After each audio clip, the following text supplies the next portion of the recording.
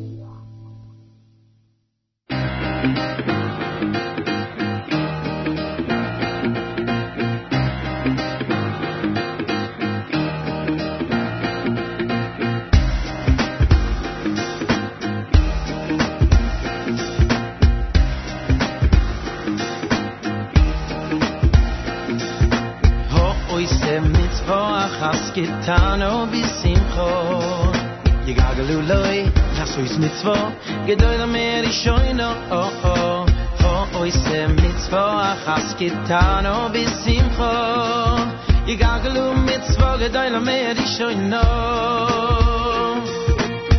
Oise mitzvah Achas gitano bisimcho Yigagalu loy Chasois mitzvah Gedoyla meri shoyno Oise mitzvah achas gitano bisimcho Yigagalu mitzvah gedoyla meri shoyna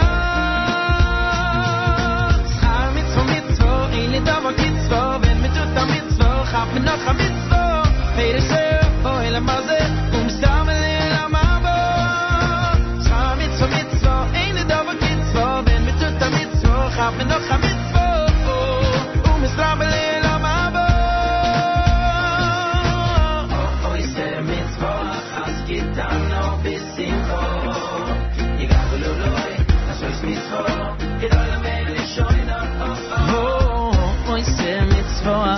Gitano bisimcho Yigaglu mitzvah gedoyla meir ishoyno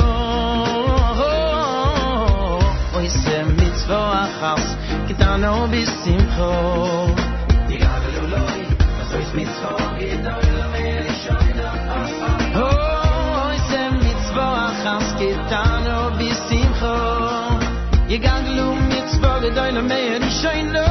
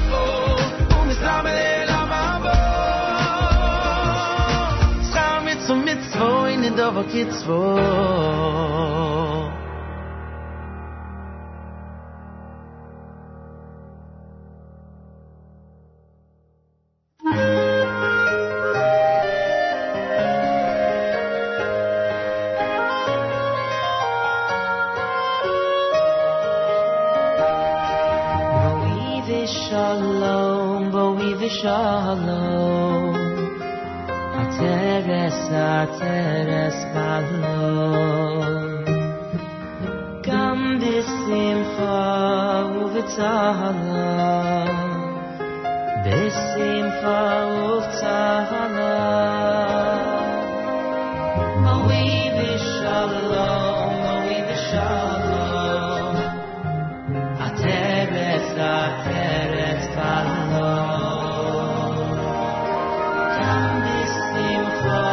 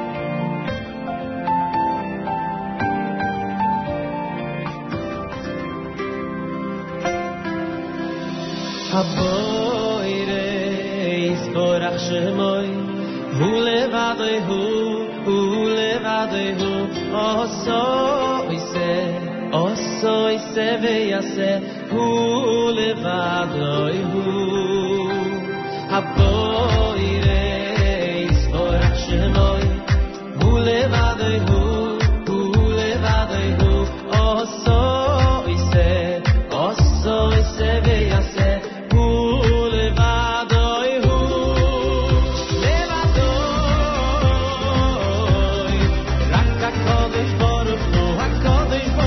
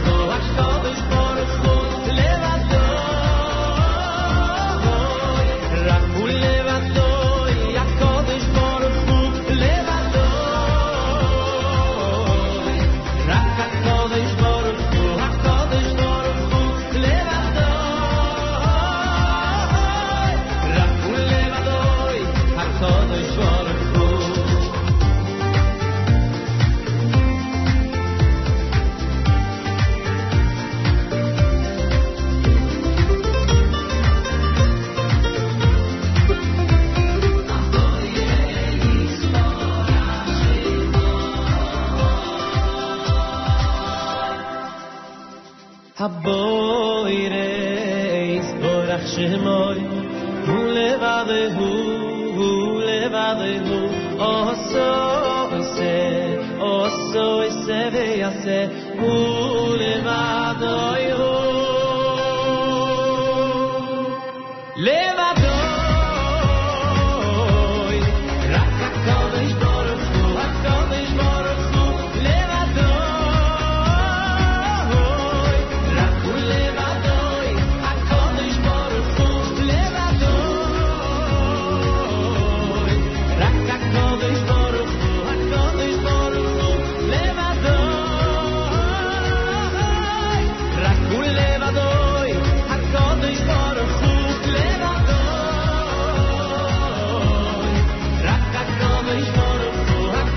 Baruch Hu Levadoy Rak Hu Levadoy HaKadosh Baruch Hu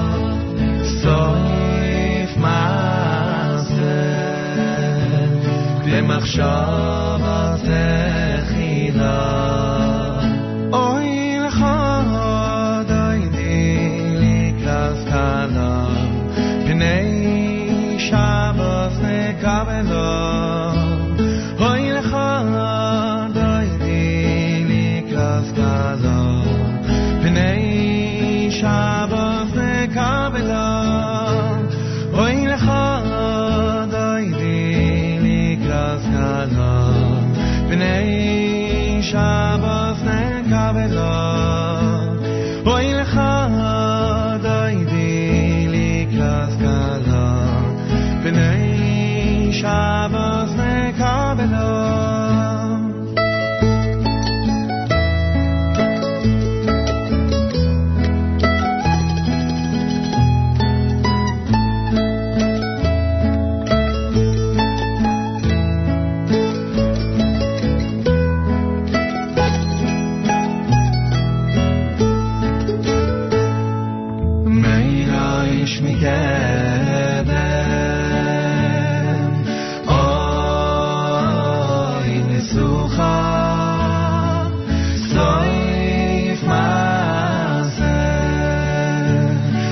מעכשיו תחילה אוי לך דייני לקראת קלה פני שבס נקבלה אוי לך דייני לקראת קלה פני שבס נקבלה אוי לך דייני לקראת קלה פני שבס נקבלה אוי לך דייני לקראת קלה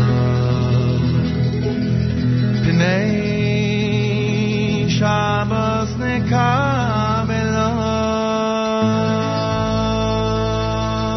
JM in the AM. Good morning and welcome to 91.1 FM. 90.1 FM in the Catskills, Rockland County at 91.9 in the FM dial. Around the world on the web, jmtheam.org, and of course on the NSN app. Friday morning on this May 27th and 19th of ER. Good morning all. It's day 34 in the counting of the Omer. That's 4 weeks and 6 days. Day number 34 on this Erev Shabbos Parshas Bahar. Candlelighting time 7:57. 7:57, your official candlelighting time. A lot of synagogues begin earlier. Make sure you know when things start where you are. Memorial Day weekend is here. Monday is Memorial Day. Mayor Fertig, in fact, is going to be sitting in on Monday, and I thank him in advance as the holiday weekend is set to commence. 71 degrees outside with 70% humidity. Winds are west at 4 miles an hour. Afternoon thunderstorms and a high of 83. Then tonight, partly cloudy, a low of 69. Tomorrow, partly sunny, a high temperature 89 degrees. Wow. It's going to be a hot Shabbos. Yerushalayim is at 66. We're at 71 right now on a Friday morning Erev Shabbos here at JM in the AM. Shlomo Katz with Likrat Shabbat, Livado, done by Yummy Lowy. Baruch Levine's Bowie V'Shalom, Schar Mitzvah, that's Mordechai Shapiro. Aryeh Kunstler had Mizmor Shir. Bowie with Leviathan and Regesh Modani opening things up. And we say good morning. 27 minutes before 7 o'clock, just over an hour away from our weekly update. Malcolm Hoenlein is going to be joining us. Weekly update is going to be starting at about 7:40 this morning and every Friday morning here at JM the AM. Rabbi Yudin, of course, coming up and plenty more on a Friday Erev Shabbos. Naomi Nachman at 9 o'clock on jmnam.org and on the NSN app with the Table for Two program. Want to wish a mazel tov to the Lashinsky and Zupnik families of Brooklyn and the 5 towns, respectively, last night. It was quite a beautiful wedding, to say the least. And we had an opportunity to celebrate with the wonderful couple, with Aliza and with Moshe. And to Frida and Yogi Lashinsky and Susan and Dr. Henry Zupnik and the entire family from all of us here at JM in the AM, we say Mazal Tov. It was really a beautiful and a wonderful celebration. I want to thank Sandy Shmueli. Wow, this chair is creaky. I want to thank Sandy Shmueli. If you missed any of our live lunch yesterday from New York City in celebration of Lag BaOmer, you missed an amazing section of programming where Sandy Shmueli did a phenomenal live performance in studio for us in celebration of Lag BaOmer. And I just want to thank him. He took time out from his day, a very busy schedule, and to stop by our New York City studio to present an amazing live performance. So kol hakavod to Sandy Shmueli, and he helped us celebrate Lag BaOmer. A lot of people out there were really happy with our Lag BaOmer programming all through the day.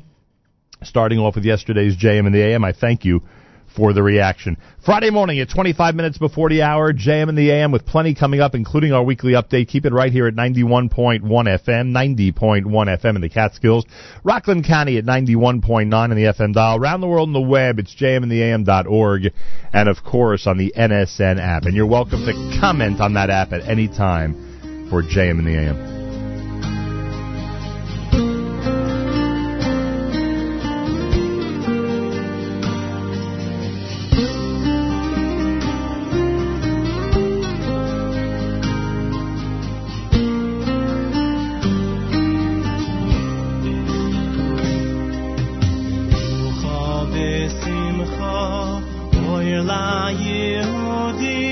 Or la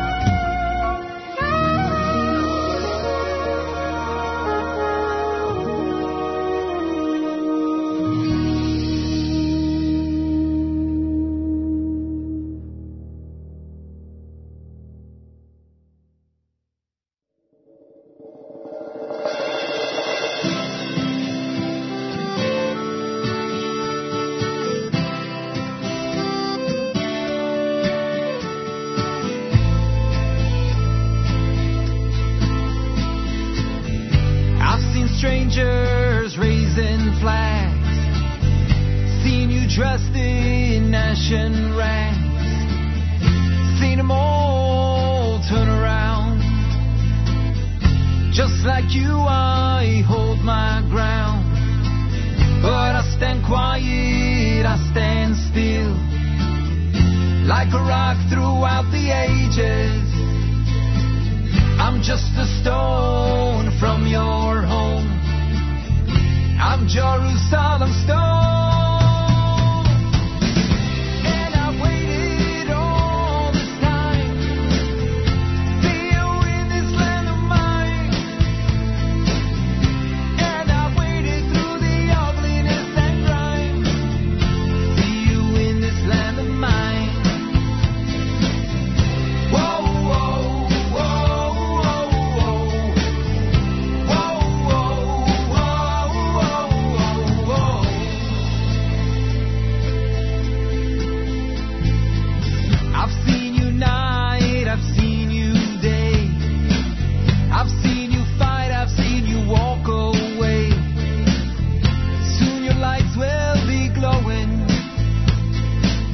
Your milk and honey flowing, but I stand quiet, I stand still, like a rock throughout the ages. I'm just a stone from your home. I'm Jerusalem stone.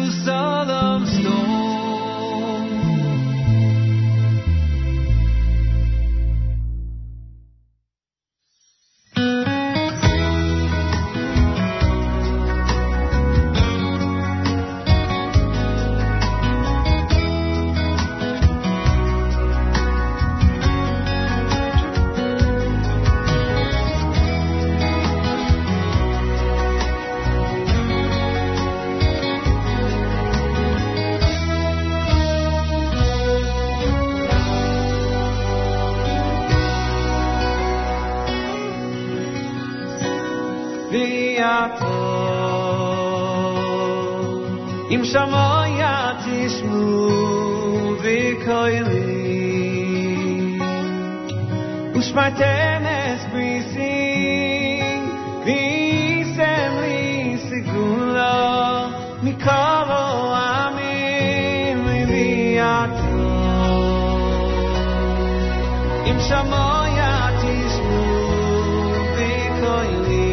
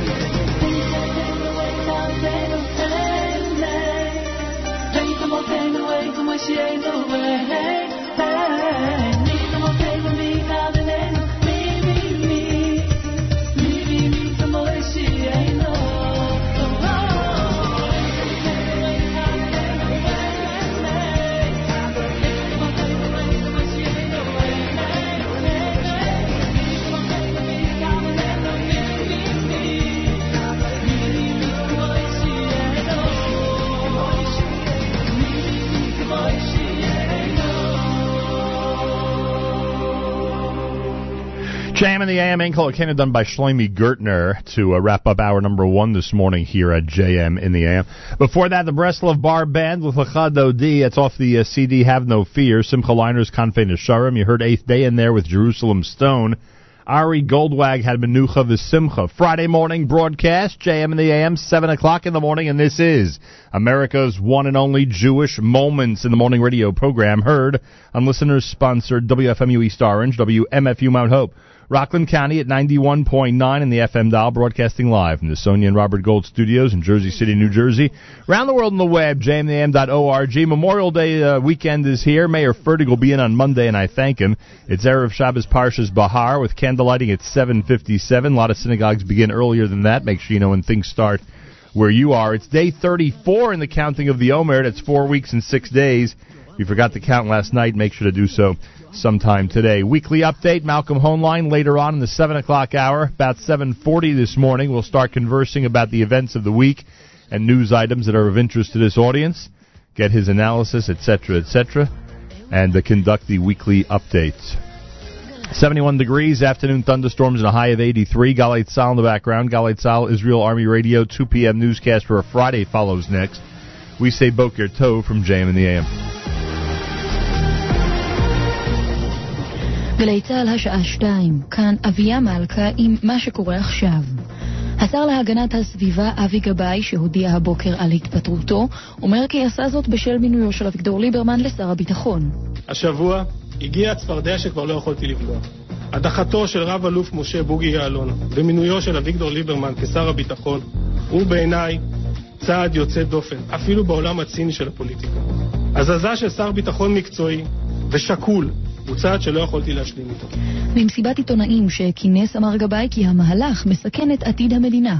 עם ישראל כבר החריב את הבית השני בשל מלחמות אחים, ואנחנו חייבים לעצור את התהליך שאני חושש שמוביל להרס הבית השלישי. אני קורא לראש הממשלה להתעשת רגע לפני ולזכור שביטחון הוא ביטחון, והוא נשען על אנשים ועל מנהיגות ולא רק על טנקים ומטוסים. שר הביטחון לשעבר משה יעלון הביע תמיכה בגבאי. כתבנו עידו בן בג'י. בפוליטיקה שלנו, כתב יעלון בחשבון הטוויטר שלו, עמידה על עקרונות הפכה למושא ללעג, בעוד זגזגנות היא תחכום. הערכה לאבי גבאי שמוכיח שאפשר אחרת, אסור לוותר, כך יעלון. בינתיים משה כחלון איחל בהצלחה לגבאי, אך לא התייחס לסיבות הפרישה. ראש הממשלה נתניהו טרם הגיב על הפרישה. גם ראש האופוזיציה, חבר הכנסת יצחק הרצוג, הגיב על התפטרות גבאי, ואמר כי מדובר באובדן של עוד בלם בפני דהירת ממשלת נתניהו אל הימין הקיצוני. את מחיר תאונת הדרכים הטרגית הזו נשלם כולנו. דברי הרצוג. ראש הממשלה נתניהו חוזר בו מהדברים שפרסם על פרשת האונס על רקע לאומני. כתבתנו איליל שחר. לאחר שכתב אתמול שהאונס של אישה לוקה בשכלה על רקע לאומני הוא פשע מזעזע ומחה על כך שהפוליטיקאים לא מגנים אותו, מפרסם ראש הממשלה נתניהו פוסט נוסף בו הוא מציין שהמקרה כפי שדווח עורר בו כאב וזעזוע עמוק. עם זאת הוא מוסיף, לא היה נכון שאתייחס לנושא לפני מיצוי החקירה ואני מצר על כך. השופט איתן אורנשטיין ימונה לנשיא בית המשפט המחוזי בתל אביב, כך הודיע לפני זמן קצר שרת המשפטים איילת שקד. כתבנו רום ליאור מוסר כי שקד איחלה לאורנשטיין שיצעיד את בית המשפט קדימה לטובת אזרחי ישראל. היסטוריה באתר הפיצוץ הגרעיני בהירושימה שביפן. נשיא ארצות הברית ברק אובמה קרא לעולם להתפרק מנשק אטומי. We remember all the innocents killed across the arc of that terrible war and the wars that would follow. That memory, it fuels our moral imagination. It allows us to change. And since that fateful day, we have made choices that give us hope. The United States and Japan forged not only an alliance, but a friendship. אנחנו זוכרים את כל החפים מפשע שנהרגו במלחמה ההיא וגם באלו שבאו אחריה. הזיכרון הזה מזין את המוסר שלנו והוא מאפשר לנו לשנות. בחרנו מאז בחירות שהעניקו לנו תקווה. ארצות הברית ויפן לא רק כרתו ברית, אלא יצרו חברות. בתום הנאום הניחו אובמה וראש ממשלת יפן שינזו אבה פרחים על אנדרטת הזיכרון לקורבנות ההפצצה במלחמת העולם השנייה. כתבתנו שירה נאות מציינת כי מדובר בביקורו הראשון של נשיא אמריקני מכהן בהירושימה. התחזית מחר יוסיף להיות קר מהרגיל וגשם מקומי ירד בצפון ובמרכז. ראשון ושני, התחממות. אלה החדשות שעורך עומרי רחמימוב, בצוות עמית נגבי ואלון מגדל.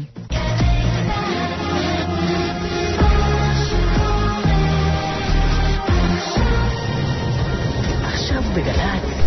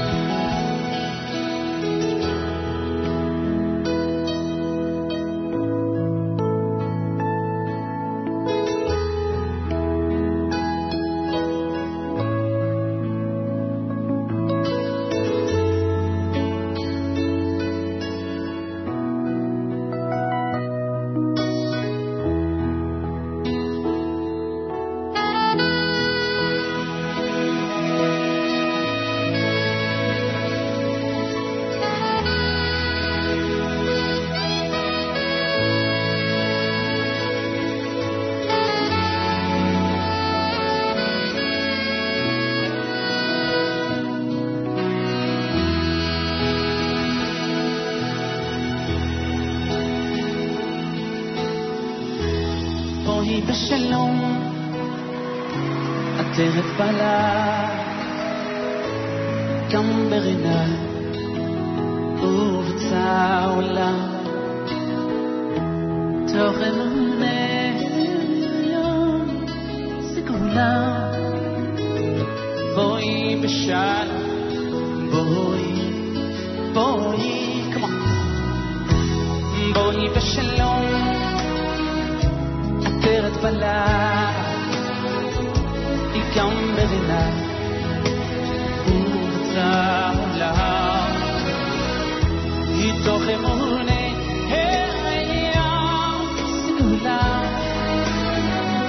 בואי בשלום בואי תוך אמונה ים סגולה היא בואי גלה היא בואי תוך אמונה ים סגולה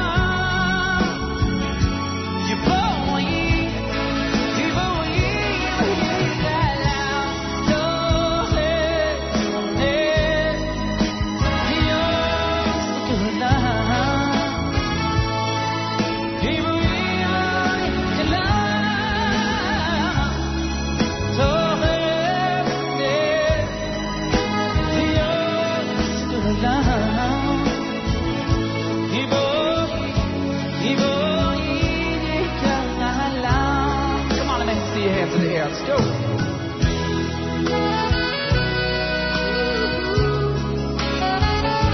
אבא חיילים יפה. I wanna see you guys up there. Let's go.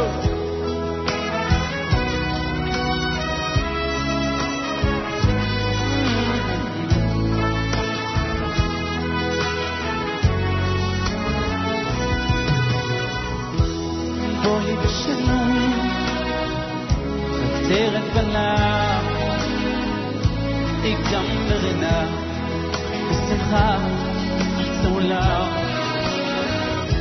היא תוך אמונה ים סגולה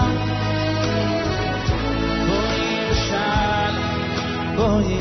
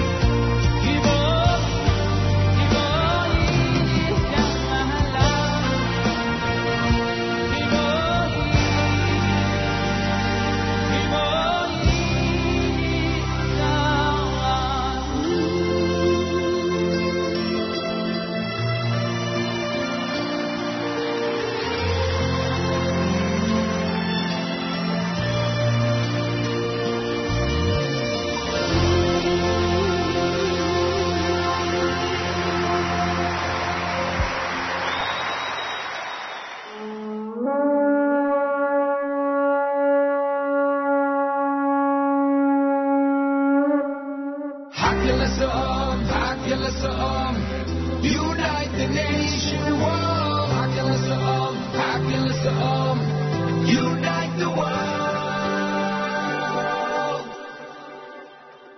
Reach across the cities, hands across the seas, heartbeats together. It's the sound of unity. We're linked in a chain to change the world. When you feel the strength, you spread the word. We're linked in a chain to change the world. When we get together, our voices heard. Unite the nation, world. Unite the nation. Unite the nation, world. Unite the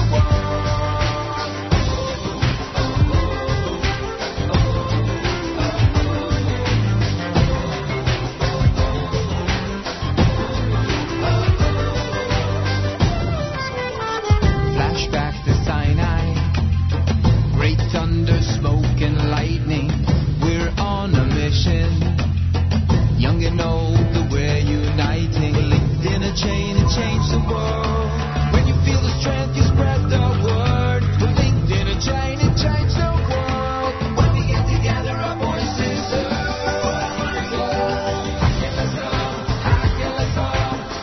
Unite the nation, world. Unite the nation.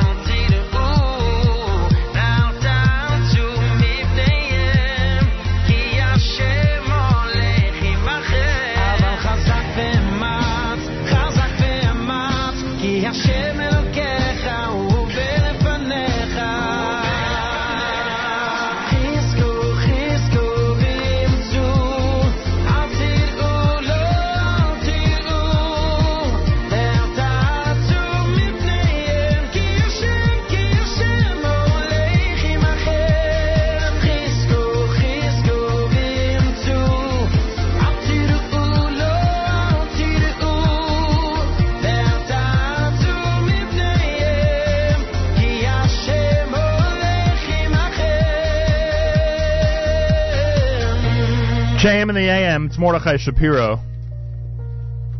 Chizku, the name of that selection. Eighth day had Hakel, Yaakov Shwekey's Boy V'Shalom. Friday morning broadcast, JM in the AM on this Erev Shabbos Parshas Bahar. Memorial Day weekend. Mayor Fertig will be in on Monday, and I thank him.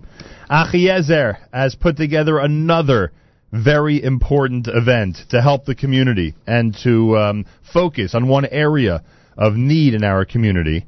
And it's happening out in the 5 towns, but this is really open to everybody from everywhere. And knowing the way the Achiezer events work, it will attract people from everywhere.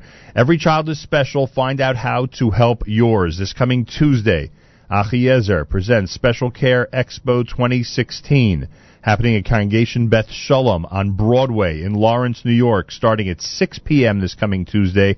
It goes, it goes until 10 p.m. Information, etc., achiezer.org/specialcare, achiezer.org/specialcare. And before I introduce Rabbi Bender to speak about this event, I wanted to mention that the event is being sponsored by the Woolman family for Refuah Shlema for our great friend Heshi Jacob, who's their uncle, Tzvi Moshe Ben Chana, who we continue to pray for Refuah Shlema.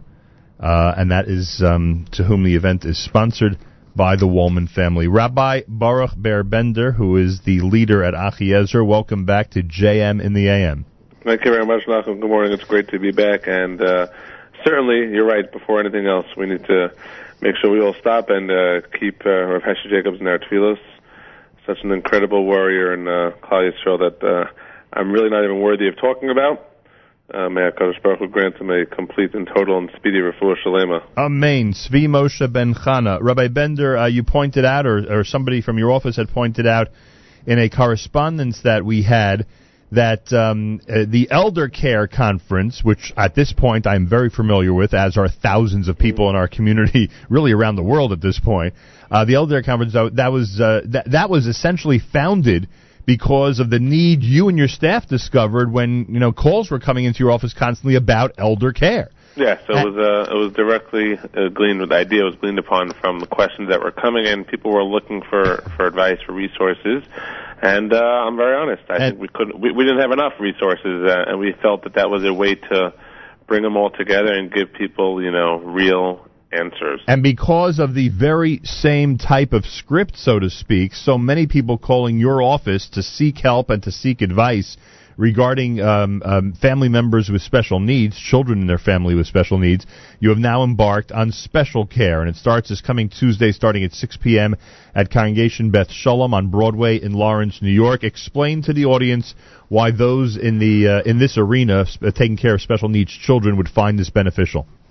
So, this event was absolutely the creation, even more than elder care, of several parents within the community. Parents that, that have children in their family who are struggling with various degrees of special needs. And they have been explaining to us and to my staff for quite some time now. And then we started getting more and more questions. But basically, they've been explaining that these are very, very difficult things to navigate. And there's just a lot of information. There could be one child that's just barely on the spectrum and it's not sure if they should keep them in the regular classroom versus a special school. And you have families dealing with Leilenu children or young adults that have much more severe needs.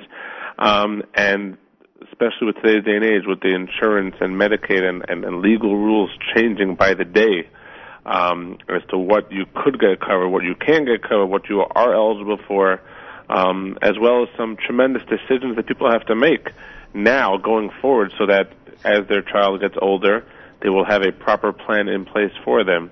And what we got from these parents, unilaterally, each and every single one was they need support with each other, which is a big thing that's going to come out of this event, which I'll explain if we have time. And they need a resource. They need to know what's what.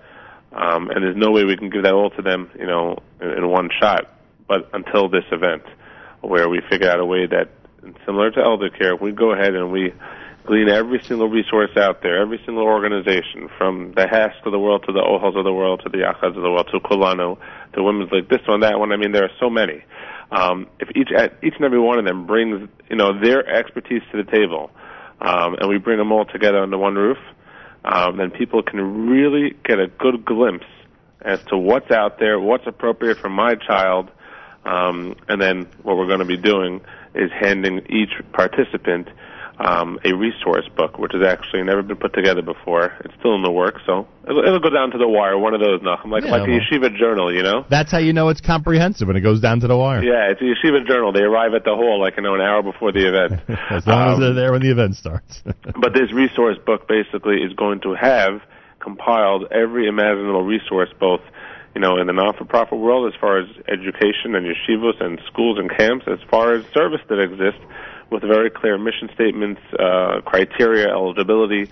So, we know that you're not going to get everything in 4 hours, but at least you can see what's there and then you can follow up. Right, Baruch Ber Bender is with us. It's called Special Care Expo 2016.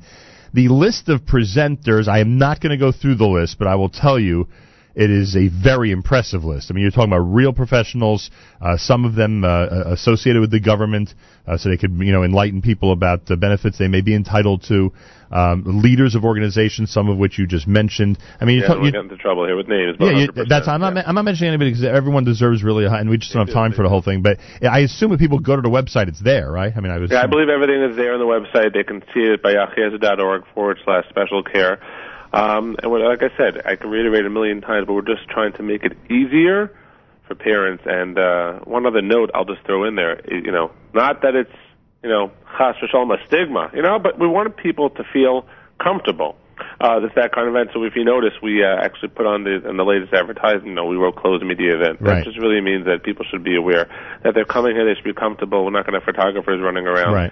It's just not that kind of event. We want people to come there, with, husbands, wives, with each other, just to be there and to walk away really feeling empowered and really feeling that they picked up resources to help them figure out, what their particular child may need. So we just want people to be comfortable. And like you mentioned earlier about some other areas, certainly special needs is not specific to the 5 towns. Right. We did it in the 5 towns because it's convenient. That's definitely where we're located. But we have people coming from pretty much every New Jersey locale, as Ellie Weiss showed me last night. People coming from, well beyond, obviously, our neighborhood. All right. And then we'll see in future years. But, we felt that this Beth Shalom is definitely local. Definitely a lot of convenience there. And certainly Beth Shalom themselves, led by Rabbi Hain, and his people, have always been very close to the special needs world, certainly with Kulano and other programs in the community. So it was another reason that we felt it was just a good, appropriate location. All right, it begins Tuesday night at 6 p.m. Doors open at 6 p.m. at Beth Shalom on Broadway in Lawrence.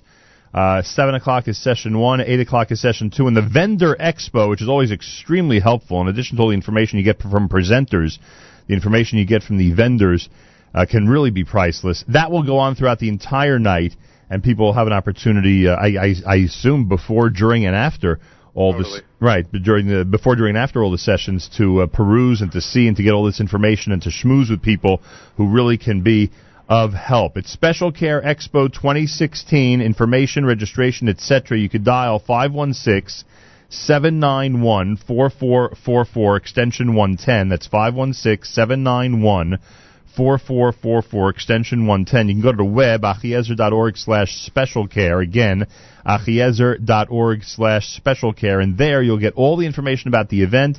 You'll have an opportunity there to register if you wish, plus you'll be able to see a list of all the different presenters and decide which ones you want to go to. I think that there are so many amazing professionals that will be presenting, it will be difficult to decide which ones to go to, but you'll have an opportunity there certainly to participate in some great presentations. Again, the phone number, 516-791-4444. As we mentioned, the event is sponsored by the Woolman family, and this is for a refuah shlema for our dear friend Heshi Jacob, their uncle, Tzvi Moshe ben Chana. Rabbi Bender, I have a feeling this is going to be a very, very successful event, yet another one by Achiezer. So to you and your staff, kol hakavod. And we appreciate the kind words. Thank you. We hope so as well. And like I said, we just hope that people will walk away, feeling that they can do more for their children. No, good luck this Tuesday, and Shabbat Shalom to you.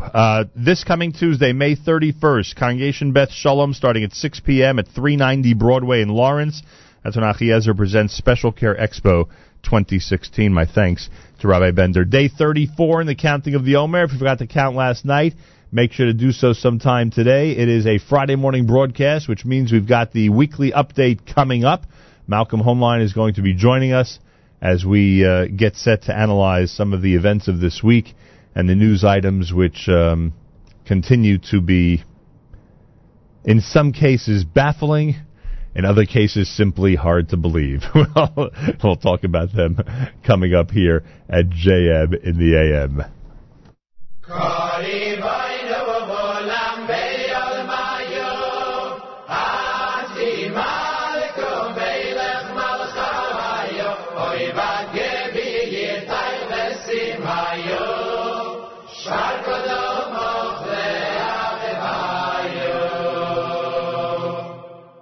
Shivuch in Asadair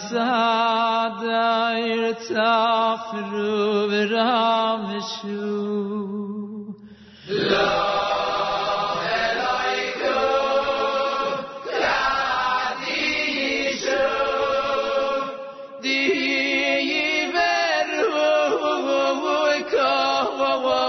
V'Nafshu Irin Kadishin Even ayenu shu chayvas beru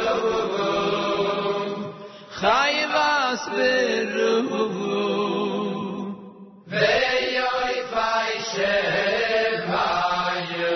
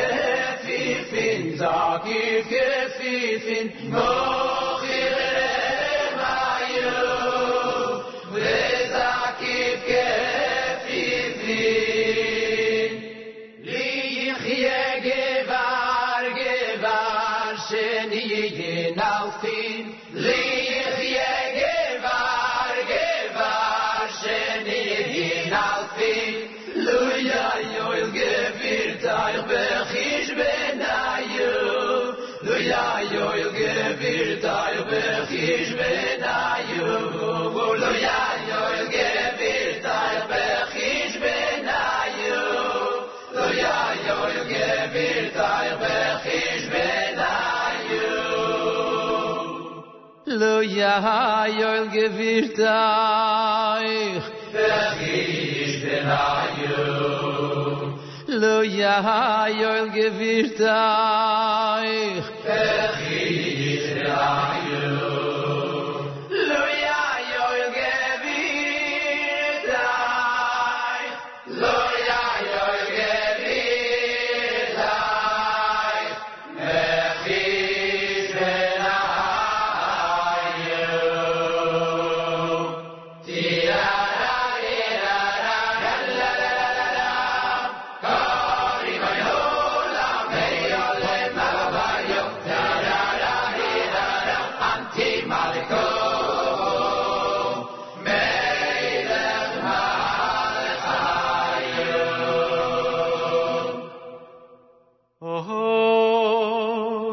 Eloi Kudilai,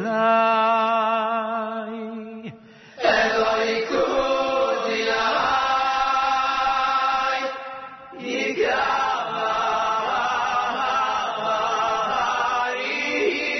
Yizu, Yigari Yirvisu, Yigari.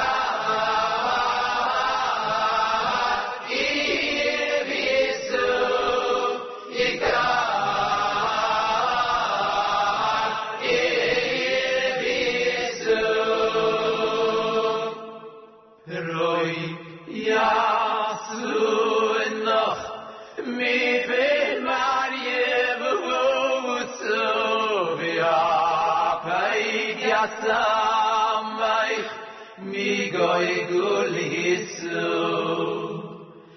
Roy yasu no mi be marie buso ya pai yasamay mi goy gulisu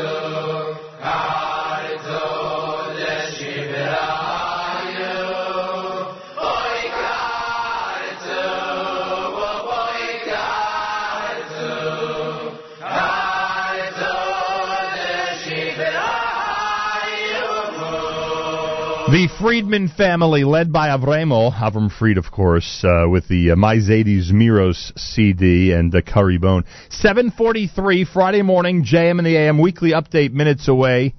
Malcolm Hoenlein will be joining us, and we will get to it coming up if you keep it right here at JM in the AM.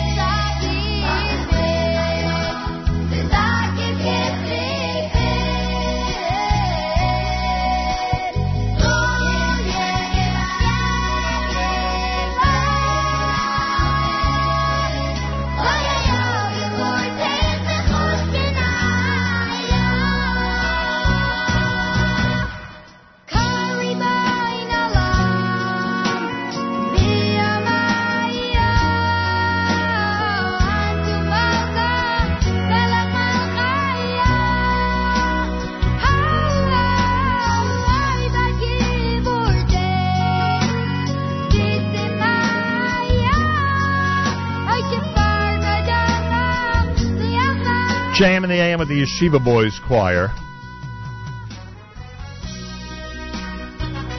Want to wish a mazel tov to Shlomo Zalman Mitnick on his bar mitzvah this Shabbos. Shlomo Zalman Mitnick, mazel tov to you from all of us here at JM in the AM. Memorial Day weekend on this Erev Shabbos, and that means Mayor Fertig. Mayor Fertig is going to be here Monday on Memorial Day between 6 and 9 a.m., and I thank him for that. He'll be playing some great music and telling everybody all the important information. Malcolm Hoenlein is next. We'll get to our weekly update in a moment. I want to thank our friends at JewishWorldReview.com who constantly remind their readers about our amazing live stream at jmam.org, and I thank them for that. And if you want to get an idea of what's happening in this world of ours and see some incredible articles and analysis, check them out at JewishWorldReview.com. I want to thank our friends at OnlySimchas.com. I think they were the first to post the Robert Kraft interview from earlier in the week. Interview that got tremendous traction out there, and for good reason. He said some amazing things on this program. A big thank you to OnlySimchas.com for including us in their news feed, their more and more popular news feed, every single day more and more popular. If you haven't checked out what they've done beyond the smachot, check out OnlySimchas.com and you'll see exactly what I'm talking about. Speaking of Robert Kraft, by the way, if you have a chance, check out the video of his speech Wednesday at the YU commencement. Unbelievable, really unbelievable. And the Jewish, the Yiddishkeit that he has in him is even more than any of us suspected. Even after we spoke to him on Monday, it was just really amazing. Anyway, You can check that out online, and I hope you will. Malcolm Hoenlein is Executive Vice Chairman of the Conference of Presidents of Major American Jewish Organizations, joins us for the weekly update here at JM in the AM. Mr. Hoenlein, welcome back to JM in the AM. Thank you. Always good to be with you. I appreciate that. You're going to help me, and I'm sure you'll do it with enthusiasm, as you always do. Remind this audience, we are now days away from an event that not everybody feels is so vital or important, but someone like yourself does understand how vital and important it is. I'm talking about the Celebrate Israel Parade, a week from Sunday. You would encourage everyone, as would I, of course, to circle their calendar, spend a couple of hours in New York City, and demonstrate support and celebration for the State of Israel. Join me in encouraging everybody to be there that day. Well, I certainly do, and I think people have to understand how important the message is in this year when we're confronting all over the country and around the world, but all over the United States, more and more concerted efforts against Israel, the BDS movement and its ramifications, which is not just about Israel, but it is at its core anti-Semitism. And people will look to measure the attendance because, as you see, they measure everything in regard to the Democratic National Convention, the controversy we had this week and will be ongoing. Everything is being measured. And if there isn't a big turnout, they will say this is a sign of disaffection, this is a sign of lack of support, this will be a victory for the BDS forces. So it's really imperative that people make an effort to come out. I can tell you I'm doing a broadcast to Jerusalem from the parade that is going to be live in Merkaz Harav, and several other people I know are participating in a program which the Prime Minister and others will be, but it'll be sending a message to them of our solidarity, of our unity, and it's so imperative. You know, Lag BaOmer's message is the price when Jews are not unified, and we know what can be accomplished, the miracles that are accomplished when we are. And so I hope everybody will make the effort and come, and if you can't stay for the whole thing, at least stay for as much as you can, but that when political leaders and others march down the street, let alone when the kids march down, that they should see the support. Well, this gives me an opportunity to remind everybody that with our presenting partners at the American Committee for Shaarei Tzedek Medical Center in Jerusalem, we're going to be on for 5 hours in the parade, starting at 11 a.m. Eastern Time until 4 p.m., both audio and video broadcasting to the world. And, Malcolm, we may just have room for you for a few minutes if you're in the area. So I'll check my calendar. Feel free to stop by. After all, as you march in the parade, people are yelling and screaming at you about Friday morning's weekly update anyway. So. They yell 740. Exactly. 740. So anyway, we're going to be there. And again, a big thank you to the American Committee for Shaarei Tzedek Medical Center in Jerusalem, and more and more exposure for events like the parade are welcome. So everybody hop aboard and let's spread the word, please. By the way, another thing in terms of celebration that I'm mentioning now, and I can guarantee you're going to hear about it a few times in the next few months. For those who don't realize, Yom Yerushalayim is the day of the parade, June 5th this year. It means we are 1 year away from a date that I declared 9 years ago we must all be in Jerusalem for. And that's, of course, the 50th anniversary of the reunification of Jerusalem. Malcolm, never too early for anybody to make plans to be there for that amazing occasion. Well, we are already working on it. We are preparing the National 50th Anniversary Celebration Committee, and we have already alerted our organization. We've discussed it. And I was privileged to be invited in September to be one of the speakers at the kickoff of the 50th anniversary in Yerushalayim. And I'm sure we'll be there many times during this year for the appropriate build-up and for the celebration, which will start actually in the fall and run through a year and a half, I guess, a year and almost 2 years. It's really important. If people mean what they say about Yerushalayim, if they really care, this will be an opportunity. So every shul, every community, every organization, everybody ought to be planning now and saying, how do I live up to my responsibility to show that we are right to have had the privilege of having Jerusalem in Jewish hands, the Har HaBayis in Jewish hands, all the amazing discoveries of our past that HaKadosh Baruch Hu is sending us these signals every day almost, and this is a chance for us to show that we don't take it for granted. I'll let that comment pass about Har HaBayit in Jewish hands. We're not going to get into an argument right now, but as I just said regarding the parade, it'll be amazing to welcome you in Israel, in Jerusalem at the 50th. On the it's a long march, but we'll make it. Exactly. We may even have room for you there. What do you think of that? This is unbelievable. I'm telling you, we can program the whole show during this segment. Just incredible. I think this is what you were alluding to earlier. It is a major issue, and I know that you've emphasized over the last few months that your emphasis for the campaign season right now is on senatorial and House races, understandably, and to a degree. You're ignoring the presidential race for a while. I get all that, but we do read about who's being either asked or suggested to be part of the committee for the Democratic Party platform and the influence they might have, especially vis-a-vis foreign policy. I mean, what is your reaction when it comes to that? Well, I think everybody knows my reaction by now because I said it in the Times, but it is very disturbing, and the selection of. You think more people read the Times than listen to this show? No, but by now, those who read the Times, now they'll get the full story. I gotcha. But yeah, go ahead.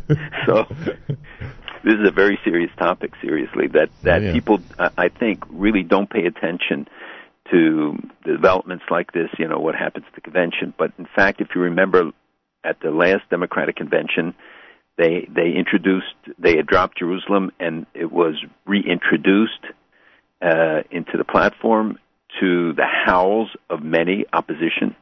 And Mayor Vilgosa of Los Angeles, who was the chairman of the convention, right, just declared it accepted, the reinsertion of it. Now you have many delegates coming, as particularly as Bernie Sanders delegates, who may have other views and have expressed those views. And you remember what happened in Brooklyn when he talked about the disproportionality of Israel's response in Gaza, a ridiculous position in light of the facts, but nonetheless drew loud cheers. And now pointed to the committee somebody who has been a pro-BDS advocate in Cornell West and who has taken very radical positions against Israel, Jim Zogby, who certainly has been, and I think his sole agenda would be on this is to be pro-Palestinian and to, as they have declared, that they want to weaken the standard language that has governed Democratic and Republican platforms for many years and underlies the U.S.-Israel relationship. And while it doesn't necessarily change the policy, and we know that Hillary Clinton came out, her I guess, chief foreign policy advisor, Jake Sullivan, and said that they would not allow the change and that she will make sure that the strong U.S.-Israel relationship will remain in the language, and I'm sure they will work hard to do that. But when you have members of Congress who have not been very strong supporters on this committee, amongst the 15 members who are appointed by Mrs. Clinton, I think had 7 or 8, and then Debbie Wasserman Schultz, who's the chairman of the Democratic National Committee, I think 5, and 7 went to Sanders. Right. And so while they don't have a majority, but they can certainly develop a minority report, which would then go to the floor. And if you open up this debate on the floor, it becomes raucous and riotous, and you've seen even at Sanders rallies and other events in both parties. Yeah, they could decide to include something just to calm the crowd. I mean, or to eliminate it right. altogether and just say, well, we can't reach a consensus, which would be again a message. Right. And we have to remember that the two broadest-based organizations in America are the Republican and Democratic parties. Right. At least I think so. That's why.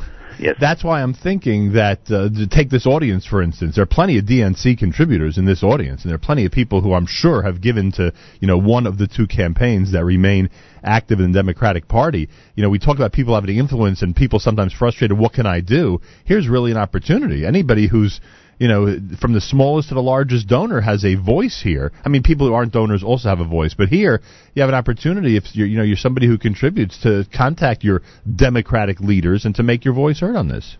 Absolutely right. Make your voice heard to those who are going as members of the convention delegates, right?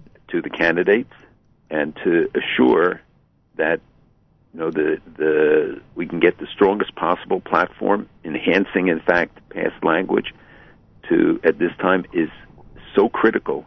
I mean, I can't say, and we don't have time to go through what happens every week, but look what happened at University of California at Irvine, where Jewish students, a small group, and some non-Jewish students, were literally blockaded into a building where people were trying to, from the Students for Justice in Palestine, to break down the doors to get in.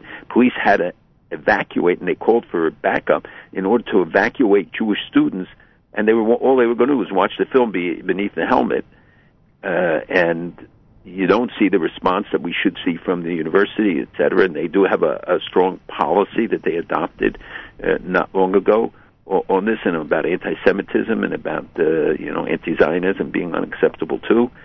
And this is really just a reminder to us of what is going on in many places, and the need for us to speak out and to stand up now and make the case. Too many people are falling for the lies. Yeah, no question about it, and it's happening obviously everywhere around the world. And you and I have discussed the whole free speech issue and boycott issues, and generally, we agree in terms of. I think generally, it's safe to say that both of us agree that calling for boycotts is usually not a good answer, right? I think we usually agree with that. To counter boycotts, yes, it's generally not a good answer, and if we're opposed to boycotts, then it's harder for us to use. It doesn't mean that there aren't times when it's appropriate to say that we will not do business with, or that we have problems with a particular company, but it's not because of their ethnicity, religion, nationality, whatever, but because they behave in a way that is unacceptable, and they engage in practices that are unacceptable. If they boycott Israel, and we have one company now, international company, under scrutiny because the state laws may well apply to them, the state anti-BDS laws that have been adopted in 15 states already, and more will. There has to be one, and if you remember, the Lawfare Project sued Kuwait Airlines because they wouldn't let anybody with an Israeli passport or Israeli or anybody onto the planes from New York, which is a violation of law, and the Port Authority came down on their side, and Kuwait Airlines was not allowed to fly, and then we took them on in Europe, and they were closed down in Europe. They closed all their intra-European flights. So that's a message. Right. And that's not boycotting them. It's nothing. It's saying you got to adhere to the law. Understood. Holding their feet to the fire. I got that. But on the free speech issue of this, in the Netherlands, right, the decision about BDS now equaling free speech, right? Right. Israel was trying to convince, or representatives of Israel obviously were trying to convince the Netherlands to take this off the table and to, in fact, enforce that BDS would not be allowed as free speech and would have to be, discouraged in whatever way, they would legislate that. And I just wonder if it is better for Israel and the Jewish people to not fight the battle, officially in terms of declaration, whether it should be free speech or not, but fight the battle like you just described when it comes to boycotts in terms of, individually, case by case, one by one, taking on who has to be taken on. But once we try to quell someone's freedom of speech, I am uncomfortable with that. Do you get that? Yes, and we're not quelling people's freedom of speech. We're not saying you cannot criticize Israel. This is not about a criticism of a policy. This is about Israel's right to exist. And when they call for Israel's destruction, when it leaks into anti-Semitism, which we believe is at the core, because they don't hold any other country to this standard. They don't make the demands of any other place, and certainly the violations elsewhere are great. We saw yesterday the World Health Organization criticized one country with the slaughter in Syria, the failure to treat people, the beheadings, the terrible things being done by governments to their people, the failure to provide services, a country that sends its soldiers at great risk to save the lives of enemy forces even in Syria, and allows them to come in, that the family of their arch enemy Hamas comes in along with thousands of people from Gaza. The family of Abbas, his brother, came from Qatar. So must be terrible treatment that the Palestinians get in Israel if all of them, their leaders, are coming to Israel for treatment, as are thousands from the West Bank and from Gaza. In addition to all that Israel does, whether from Haiti to Nepal, where they set up field hospitals, etc., that's the difference. This is not a legitimate criticism. This is not a legitimate difference over a policy. This is singling out Israel, and you see the pattern that they're doing it in every agency, and the whole EU voted as a bloc for it. France, Britain, everybody, Germany, voted for it. And only about 8 countries didn't, and 58 abstained or didn't show up, and half a dozen or so abstained. So they hide behind the freedom of speech. And they hide behind some fictitious charge, though, about what the situation is. I mean, if you would have to chart Israel on this graph of providing medical care to everybody, by the way, it would certainly be in the top 10, not the singling out for the most negative report. You could add to that list, by the way, the executions in Gaza that I was unaware of. They're coming. First of all, they have been executing people, and all along. And you remember after the war, the summer war, they executed people publicly. They accuse of being collaborators, but most cases it's just I didn't know it was going on. I didn't know it was going on today, though. And now they have 12 or 13 people lined up for public execution, and some for they said murders in the course of robberies, and some for political reasons. But it's barbaric what they're doing, and yet the world doesn't have anything to say. By the way, I just want to say one thing else about whether challenging it. You know that in Spain, which has not been very pro-Israel of late, the Spanish tribunal there said BDS is anti-constitutional and it is discrimination, and it jeopardizes the fundamental right to equality without discrimination. And we've had similar rulings elsewhere. So fighting it is sometimes very important that you declare clearly to people, and many innocents, who get caught up, and because of sectionality, which is more here than in Europe, but where they identify with other causes like Black Lives Matter and things like that, and they try to usurp them, and then people fall into it. So you remember during Ferguson, when the televised broadcast of the protest there, you mentioned the Free Palestine sign. You mentioned that last What does that have to do? Is there Palestine near Ferguson? It's so sad you have to laugh. It's America's one and only Jewish Moments in the Morning Radio program. Heard on listeners-sponsored WFMU East Orange, WMFU Mount Hope, Rockland County at 91.9 on the FM dial, broadcasting live from the Sonia and Robert Gold Studios in Jersey City, New Jersey.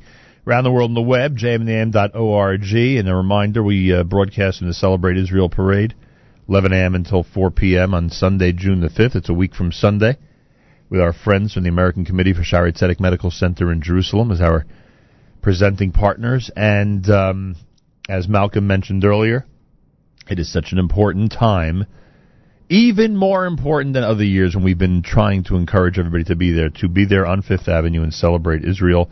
We will be reminding you until the parade begins.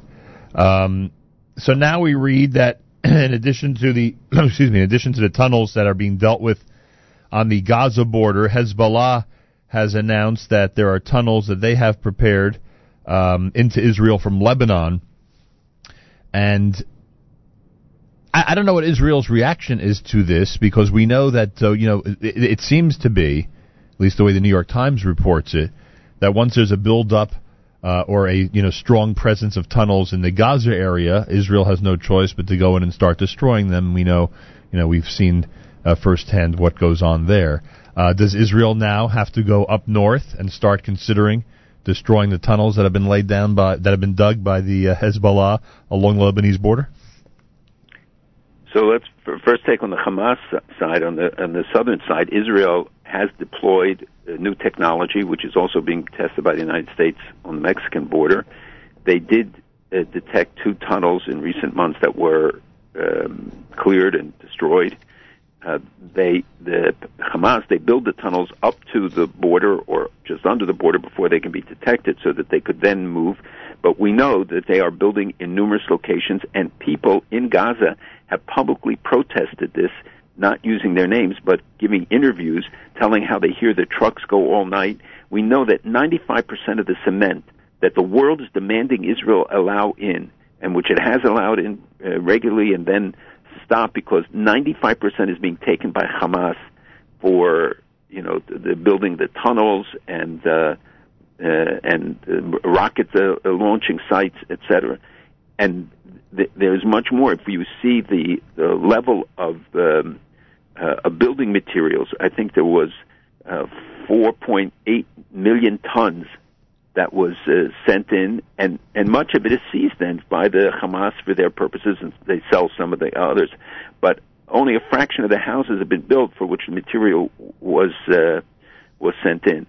And so Hamas is still getting assistance, and we know that technology and other things coming to them, so they improve their rockets, but also the technology, the sophistication of the tunnels. Right. Hezbollah was but before you primary. But before you get to Hezbollah for a second, will Israel in fact have no choice but to, even with the new technology, go in and destroy those tunnels? Will there have to be a repeat of what happened in 2014? I mean, if you read the New York Times, every PA resident in the area is fearful that Israel's not going to have a choice but to come back. Right, and that's maybe the hope, is that they will protest against it, but not likely to have that much of an impact. But will the advanced Hamas regime? No, that I'm sure. But will the advanced technology be enough for Israel to rid themselves of this tunnel problem down south? It's a very good question, and I guess time will tell how much it is able to detect and how effective it is.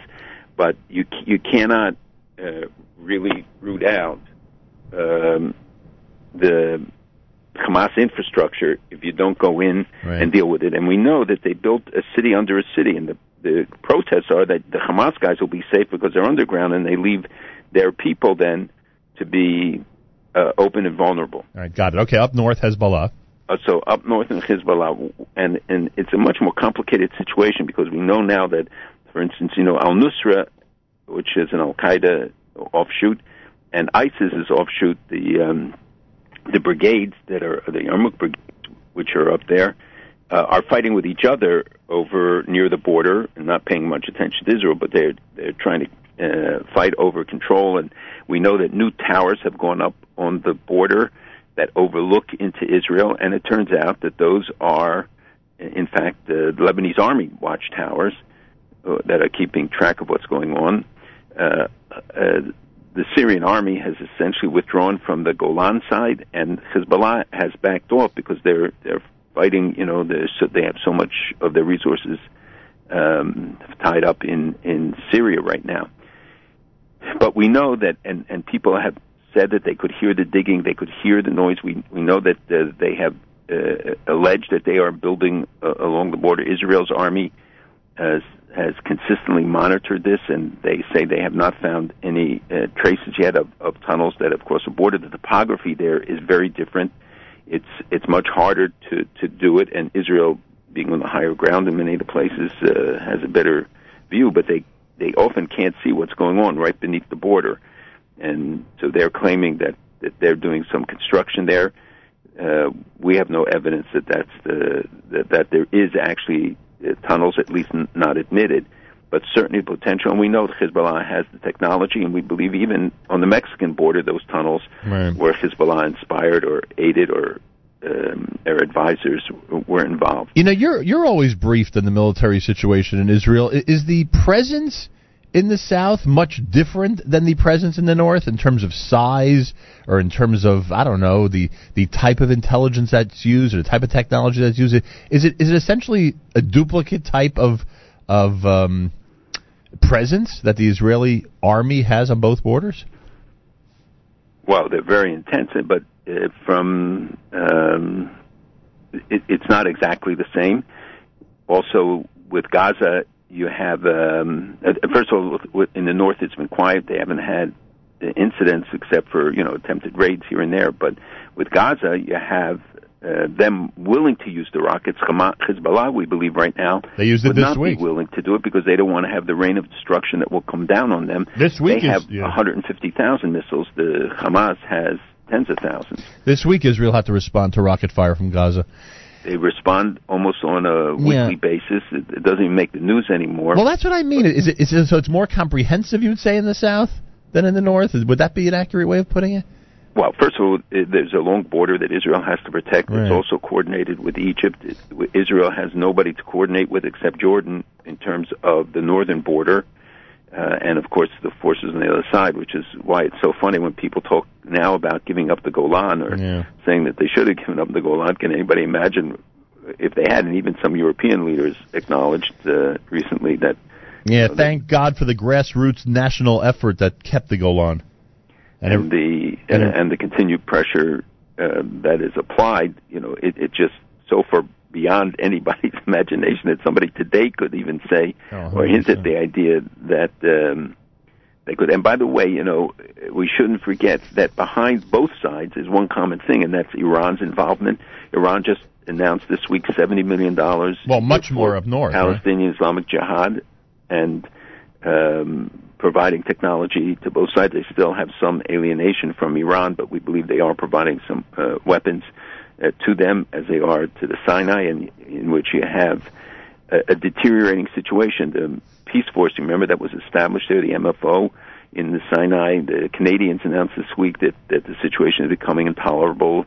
They have 700 soldiers there. Americans have said in the past about withdrawing because the situation in the Sinai is so unstable and threatening. So when you said both sides, you meant north and south, or you meant... Yes. Oh, okay. As I wasn't sure if it was that or it was both sides of what's happening in Syria. The policy of returning or not returning bodies of those who have attempted or have been successful at terror attacks in Israel, who then have been killed by Israeli forces or whatever has happened. What is the right thing to do? Look, Israel has always demonstrated kavod hames, respect for the dead, not use them as hostages, whereas Hamas and Hezbollah and others have done the exact opposite. Hamas is holding two dead the corpses of two Israeli soldiers. We have tried in many ways to do it. The Israeli government works on it all the time, and they just use it as bargaining chips and for trade later on. And they know that Israel will go to great lengths and pay a heavy price to get soldiers back alive or, God forbid, dead. And I think that the returning bodies, they returned one this past week, and immediately became, and the guy who killed Tyler Force, the American, was visiting in Israel, who was a former soldier. They made immediately big celebrations, and 11 times Palestinian TV and recording the funeral, etc., which was presented on television, and he was 11 times called a martyr, and they extol him. And all of the talk, that the moderation, and we're not going to do that, they continued to incite, to poison the minds of the kids and the adults, that the hatred. And if that occasions that kind of celebration, then maybe Israel has to think about what it does. Yeah, understood. Finally, the response in Israel and in the United States now to the official appointment of Victor Lieberman as a defense minister. First of all, the response in Israel, do you hear some of the media sources, the way they're painting him? Yeah, they don't like him. And yeah, they really don't like him. But I mean, but it's. I don't think he is the ogre that some are portraying him to be, but the United States government's reaction initially was, well, you appoint whoever you want to appoint. And the fact is that in defense areas, the cooperation has been great. In Bughi Yalom, the outgoing defense minister, had established really close working relationships and personal relationships with many of these people. So I think some of the people, their interlocutors, are befuddled by it, the move and what it means. But remember, we had four at least defense secretaries here in the United States. I think in the 8 years of President Obama, and traditionally there have been changeovers, right? And the relationship has remained consistent because in the security and defense areas, the common interests are so great. But I think people generally, not just the security areas, are somewhat confused by the move and not understanding the dynamic of Israeli politics, and because of the system, which I hope will one day be changed,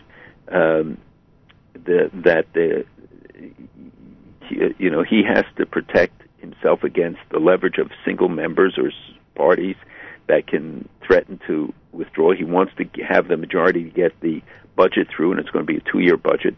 Without a budget, by the way, the government falls. Right. By the fall, I think they would have to they resign if they don't get the budget through in time. And there are other issues that he wants to pass now.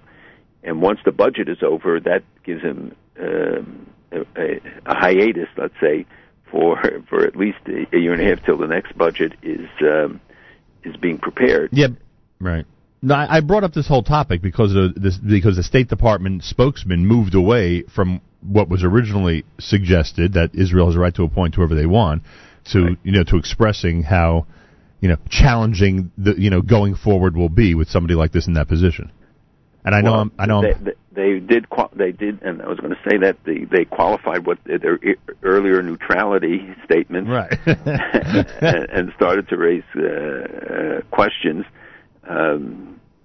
I think that it is the Prime Minister who sets the policy.